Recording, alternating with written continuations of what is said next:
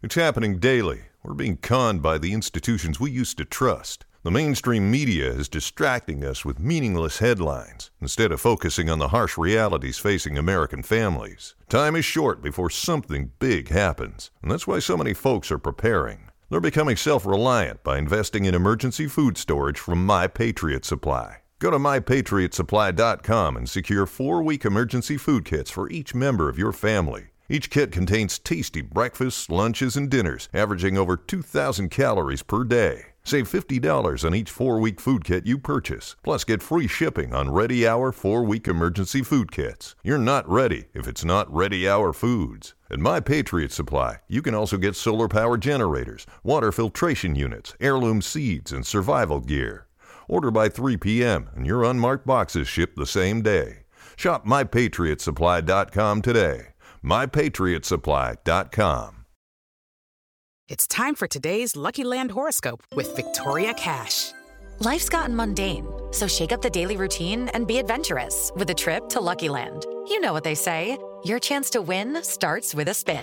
So go to LuckyLandSlots.com to play over 100 social casino-style games for free for your chance to redeem some serious prizes. Get lucky today at LuckyLandSlots.com. Available to players in the U.S., excluding Washington and Michigan. No purchase necessary. VGW Group. Void where prohibited by law. 18+. Terms and conditions apply. Hello, and welcome to the second episode on Air Chief Marshal Fufu. Sorry, I did it again. I meant the Kingdom of Thailand. In this episode, let's look at the progress of political systems in Thailand post-1925, or lack thereof. We'll understand how the constitutional monarchy is constructed, and have a look at hyper-royalism and the political pressures of today. The contemporary history of Thailand is in stark contrast with the last episode, as it is characterized by high degrees of political instability and volatility.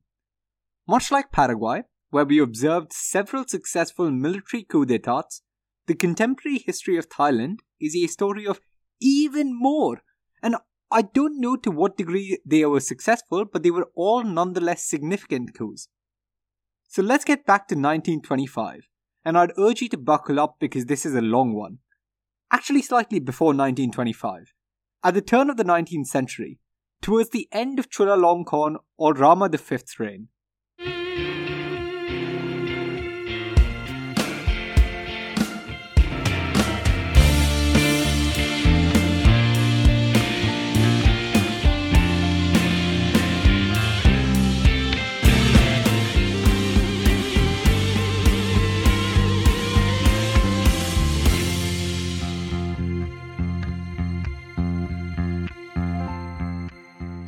Chulalongkorn was coronated in 1873 and on taking the throne of Thailand passed a number of reforms in an attempt to modernize Thailand.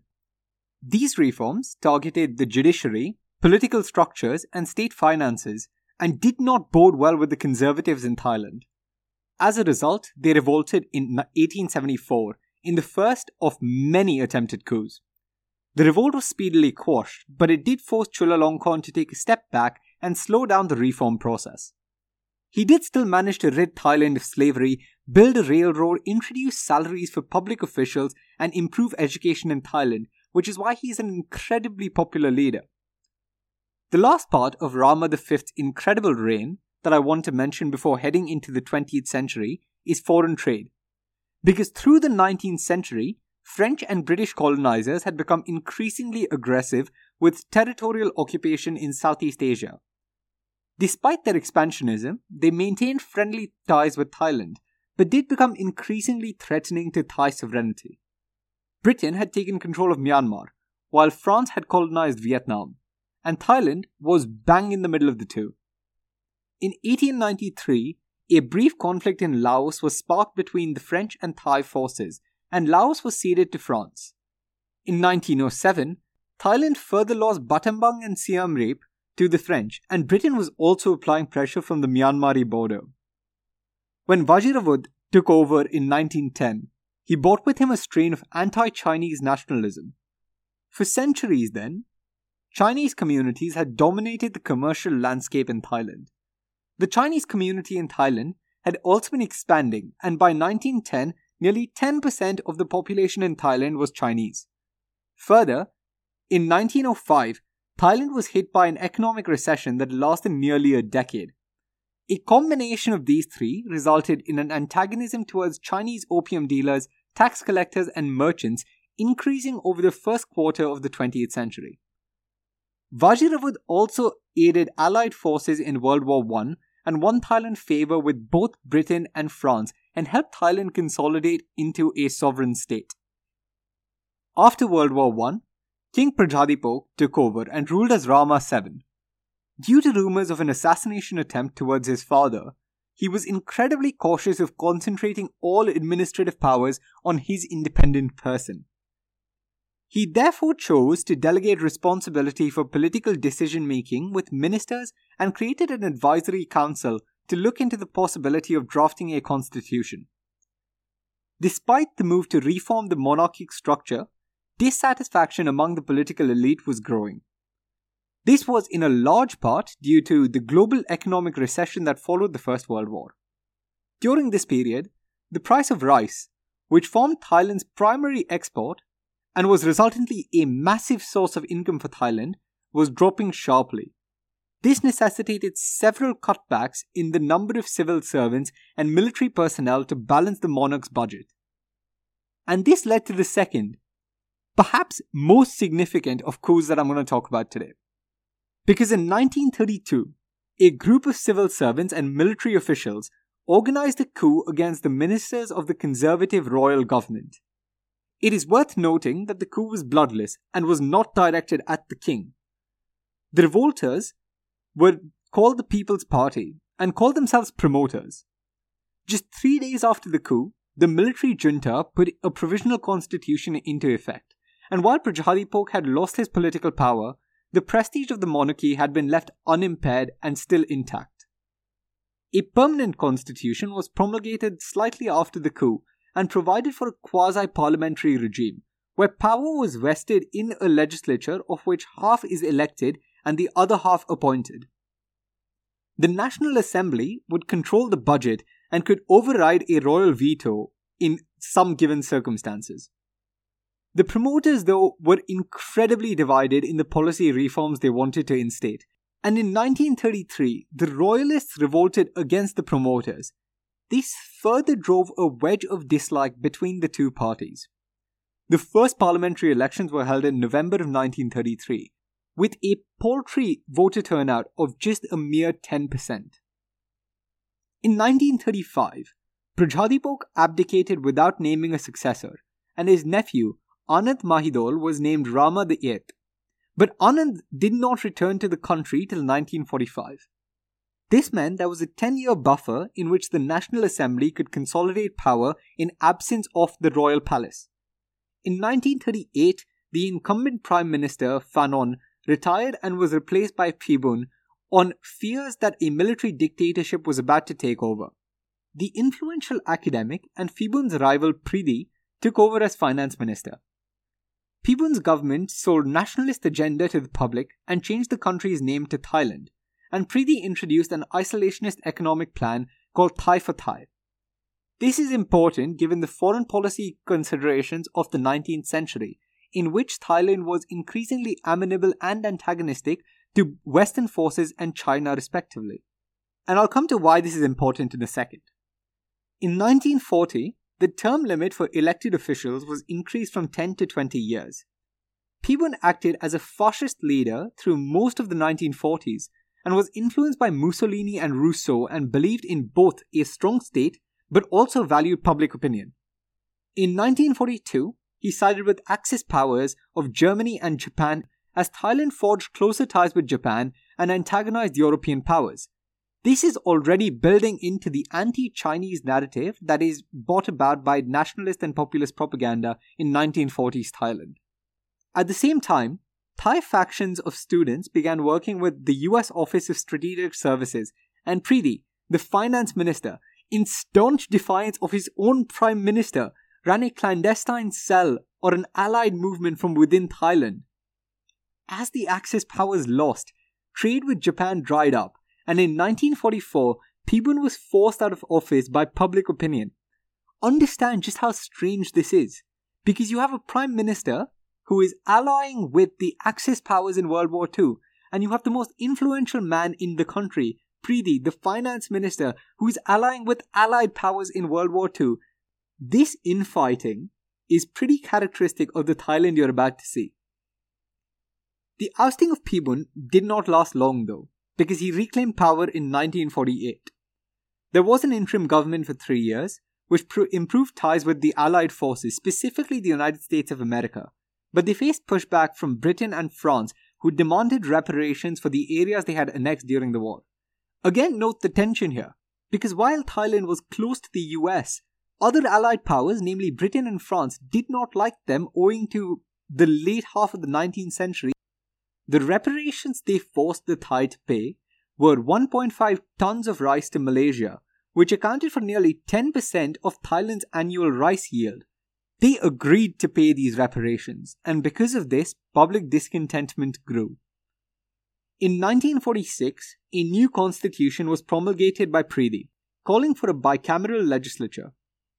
While Preety's party, the Constitutional Front, won the upper house, they lost the lower house to the Cooperation Party, and Preety's reputation took a hit. So much so that he was implicated in the murder of King Rama VIII, who had returned to the country only to be succeeded by his younger brother following his death in 1946.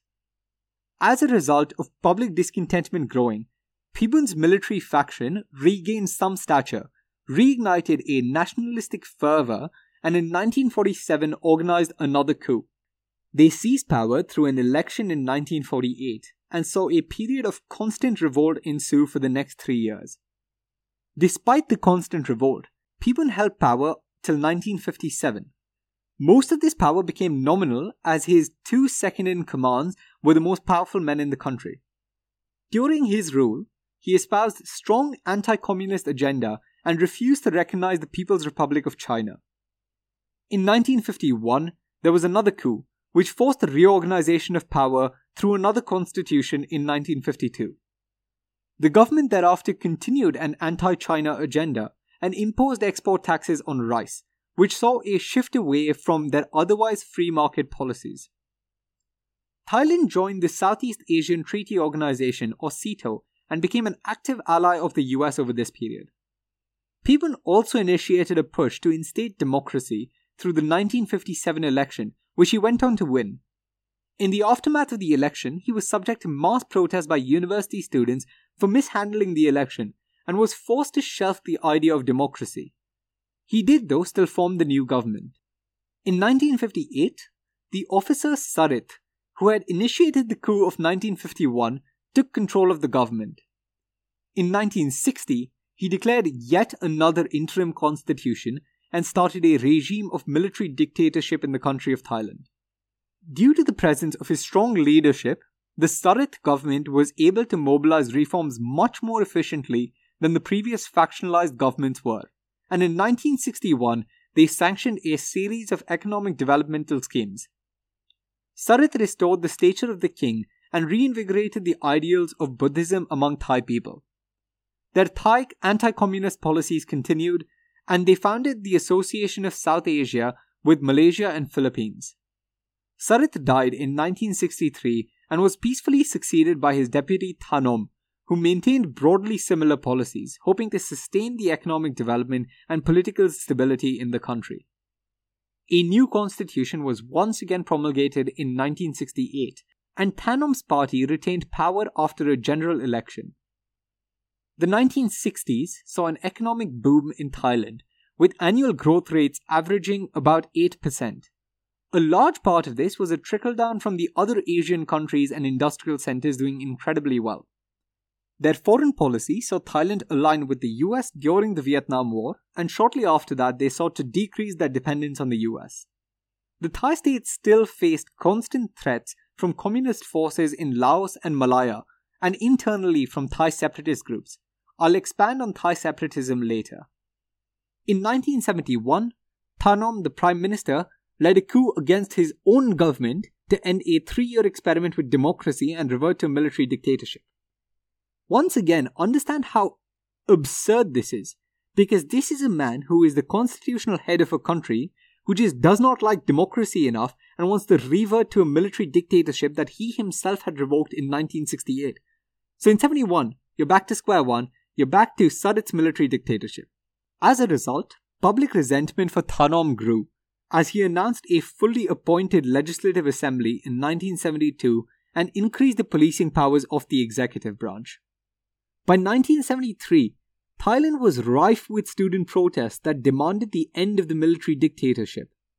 In October, more than 250,000 protesters rallied in Bangkok before the Democracy Memorial, in the largest protest in Thai history. The very next day, troops opened fire on demonstrators and killed 75, taking siege of Thammasat University. King Bhumibol of a temporarily emasculated monarchy took charge of the situation and tried brokering a compromise. The king appointed Sanya Thammasak as interim prime minister while Thanom was continued to keep charge of the armed forces. Sanya overturned the appointed legislature and held elections in 1957, the results of which were inconclusive, and a total of 42 officially sanctioned parties were in the field.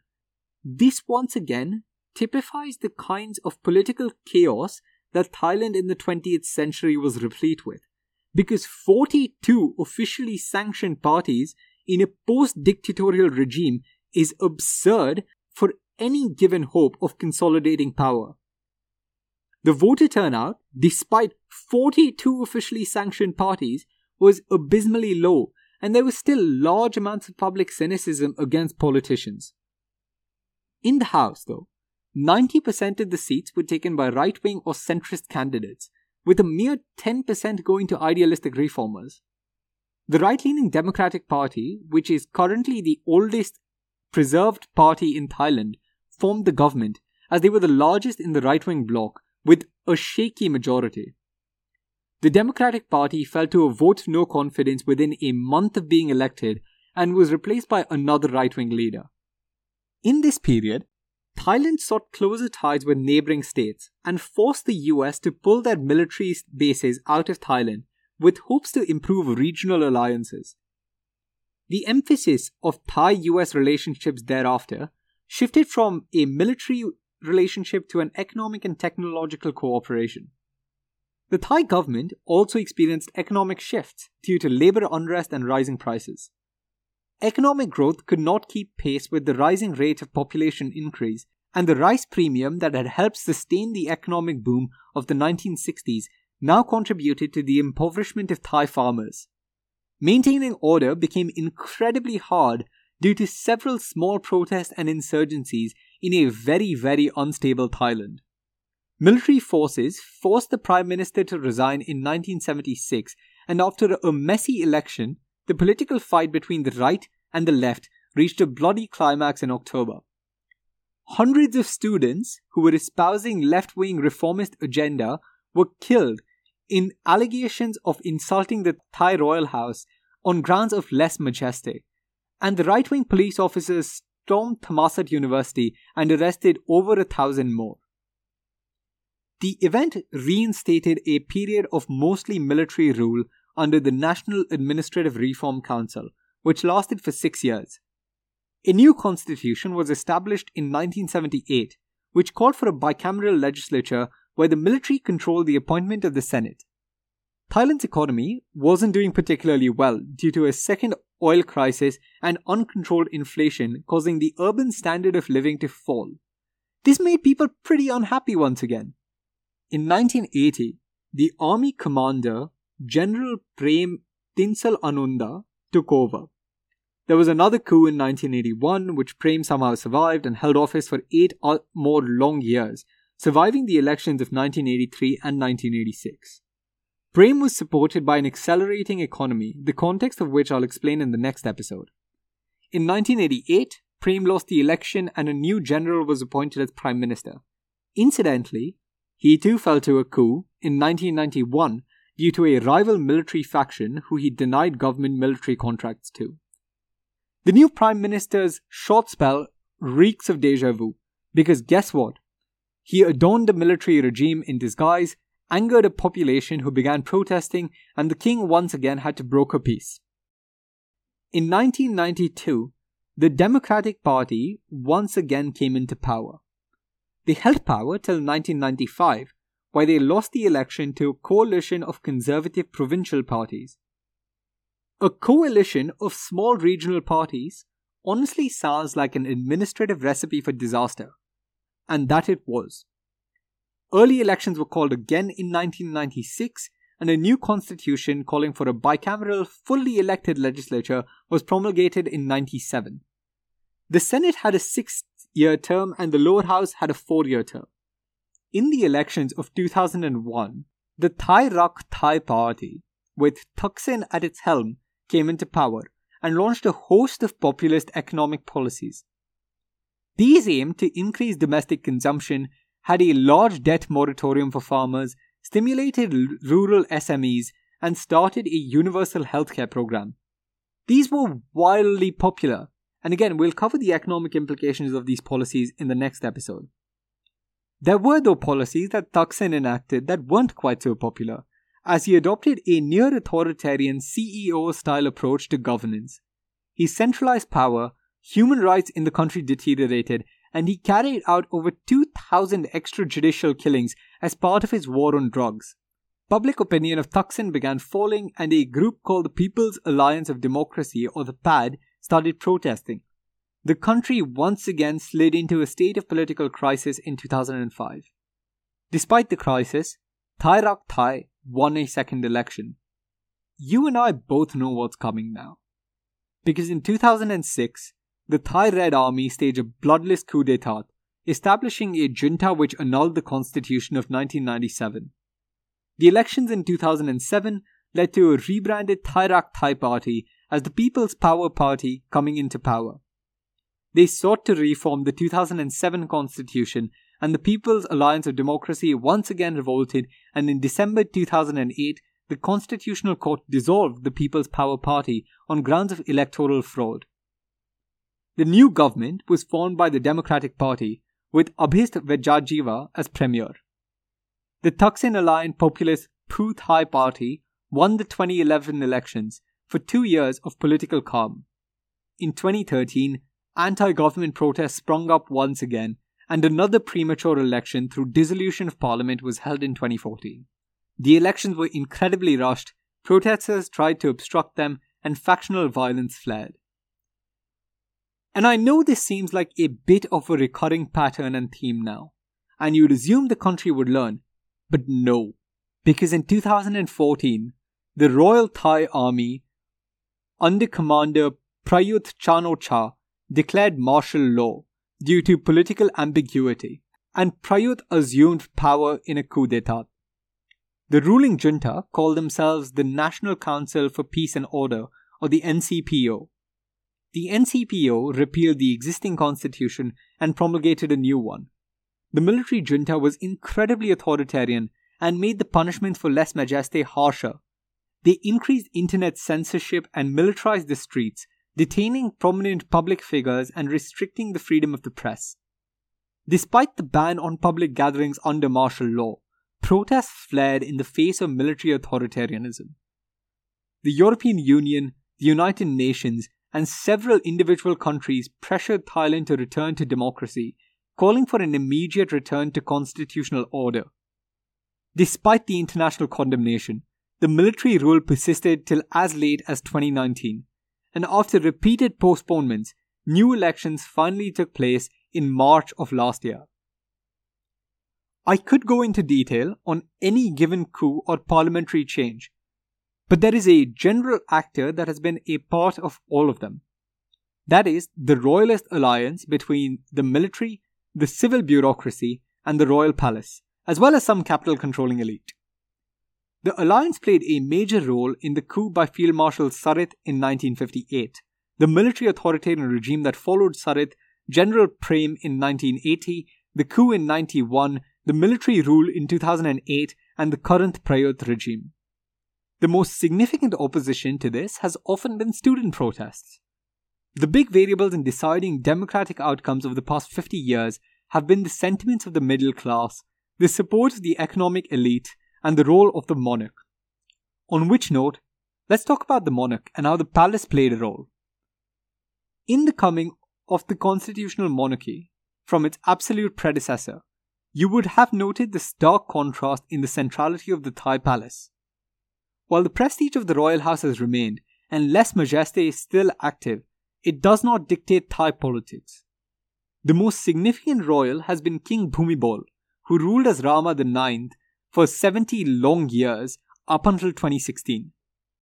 He is the second longest reigning monarch of all time, was served by 30 different prime ministers, and became a constant fixture in the political landscape of Thailand, where his approval was necessary for political legitimacy of any given party. His role was revitalized under the Sarit dictatorship, and Bhumibol played a key role in the transition to democracy in 1992 and in subsequent conflicts. Despite this, he has always been partial to the military regime, and because of Bhumibol's role in brokering deals that favored the military, students are pretty annoyed with the current monarchy in Thailand. Tragically though, in 2016, King Bhumibol passed away and was succeeded by his son, Prince Vajiralongkorn, who has a far more extravagant lifestyle and is far less popular than his father was. The real controversy in the reign of Rama X came not from King Vajiralongkorn though. It was from his sister, Princess Ubol Ratana, who announced her candidacy for prime ministership in 2019. The 2019 elections were therefore incredibly interesting because a much-loved member of the royal family was running against the incumbent president and military leader Prayut. That said, the king condemned the party for nominating his sister, and the party that had nominated his sister was forced to dissolve. The results of the 2019 election were a massive disappointment for the oldest Democratic Party.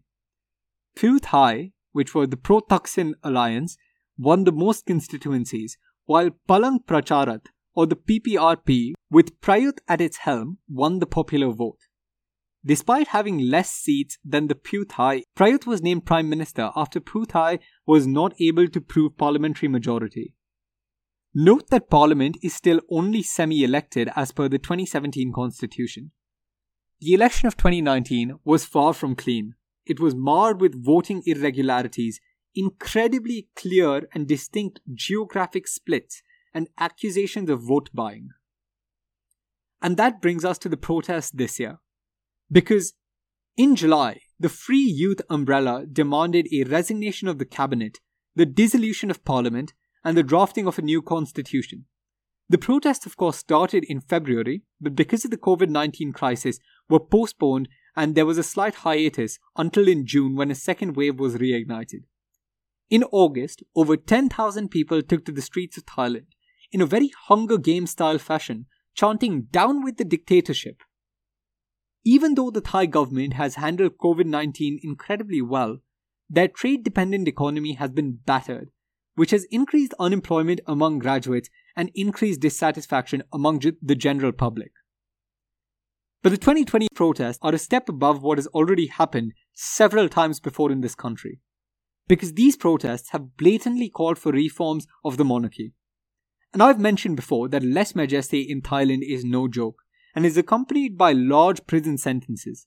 So it's testament to just how upset people are that they're willing to be locked away for over a decade of their life to demand political change. They've called for an end of the palace's involvement in politics, a separation of the royal treasury and the Crown Property Bureau, and an end to monarchic propaganda. The other thing that makes this year slightly different is that the ruling elite are also more fractionalized than they once were, because Prayut, remember, had by no means been a clear majority of the 2019 election and won majority vote at just around 30%. The state has of course cracked down on protesters and labelled them dissenters, but the protests are showing no signs of slowing down. And yet there is more variables in the fray, and an incredibly important one is the South Thailand insurgency. The insurgency has its roots all the way back in the early 20th century when the Patani region became a Thai suzerainty. While the Patani Sultanate was alright being placed under control of Bangkok, the population had a much greater affinity to their Malay neighbours. The Thai government in Bangkok interfered in local matters of what are now Thailand's southernmost provinces. they instituted cultural acts to force the concept of Thainess specifically onto the Patani people. In 1947, Haji Sulong petitioned for the cultural autonomy and cultural rights of Patani people against the forced Thaification. He was arrested for treason and branded as a separatist. The Patani people were subsequently denied recognition as a culturally separate ethnic minority. The latter half of the 20th century saw a rise of insurgent guerrilla groups, and violence picked up after 2001. New groups were more silent and resorted to increasingly violent attacks, as opposed to the more traditional groups that vocalized for change and vocalized their grievances of being a subjugated minority. Some groups are no longer separatist and are led by Salafist hardliners and focus more on their Islamic identity than their Patani ethnicity. In the 21st century, poverty and economic factors also played a role in increasing violence and increasing dissatisfaction among the Patani people, because increasing percentages of Patani peoples have become impoverished and uneducated due to legislative ignorance and incompetence by the Thai state. Thai counterinsurgency measures did not help, as they cracked down pretty violently, and the death toll of the insurgency from just 2004 to 2018 rests at well over 6,000 deaths. There have been human rights abuses from either party, and Patani insurgents have become increasingly involved in drug trafficking and have thus also been targeted by the Thai government's war on drugs. In 2005, a National Reconciliation Commission was constructed, but its recommendations were shot down by General Prem on nationalist grounds, which only aggravated the conflict. The largest insurgency groups are the BRNC and the PULO, and the separatist movement is by no means cohesive or homogeneous. While reported killings have decreased since 2017, the insurgency is still very much an active thing in South Thailand and requires administrative attention, capital allocation, and systemic change for the sake of Patani communities. If you were to fast forward this episode, I'm pretty certain all you would hear are the words coup, protest, and new constitution on repeat.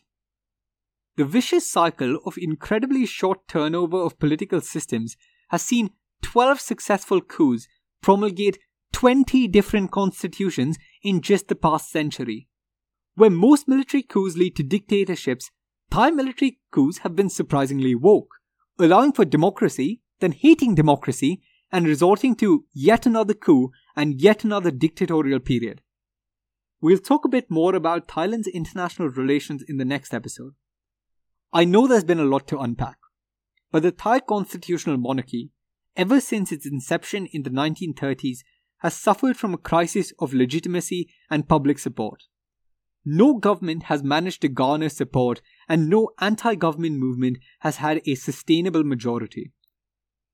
I would be lying if I told you I knew what will happen next. Although I, for one, doubt that the monarchy is going to change significantly as a result of the protests. I also doubt that the protests are going to quell anytime soon unless their demands of parliamentary dissolution are met. That said, I do think that the protests need to be a lot more organized in their demands and their outlook to attain any semblance of stability for Thailand in the future.